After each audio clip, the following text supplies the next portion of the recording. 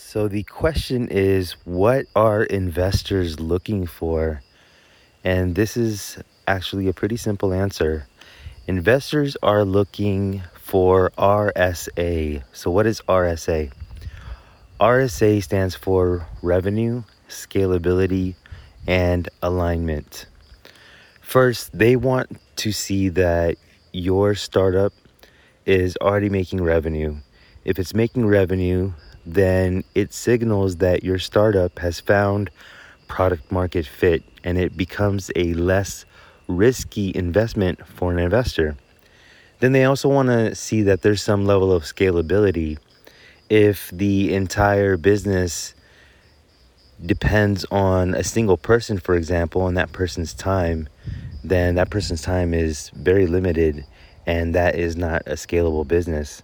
So they look for opportunities for where it is scalable. It doesn't have to be scalable at the moment, but if there is an opportunity to automate a process, then that definitely helps. And finally, they look for alignment. Most investors, savvy investors, I should say, aren't going to invest in something that they really don't know. And most investors will invest in something when it actually makes sense. There's actually some level of alignment. Maybe they know the business or they know some way to move your product or some way to open up doors. Who knows? But those are the three things that an investor looks at, whether they know it or they don't, but they look at RSA, revenue, scalability, and alignment. I'll see you guys on the next episode. Hey, so if you're a 6%er entrepreneur, here are 4 ways that I can help you right now.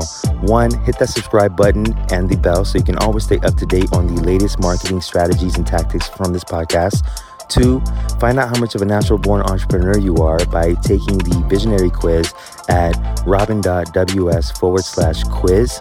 3, join the Visionaries Facebook group at robin.ws/group. And finally, 4, if you want to join the first startup accelerator that helps you skip investor funding, then go ahead and book a call with me at robin.ws/call.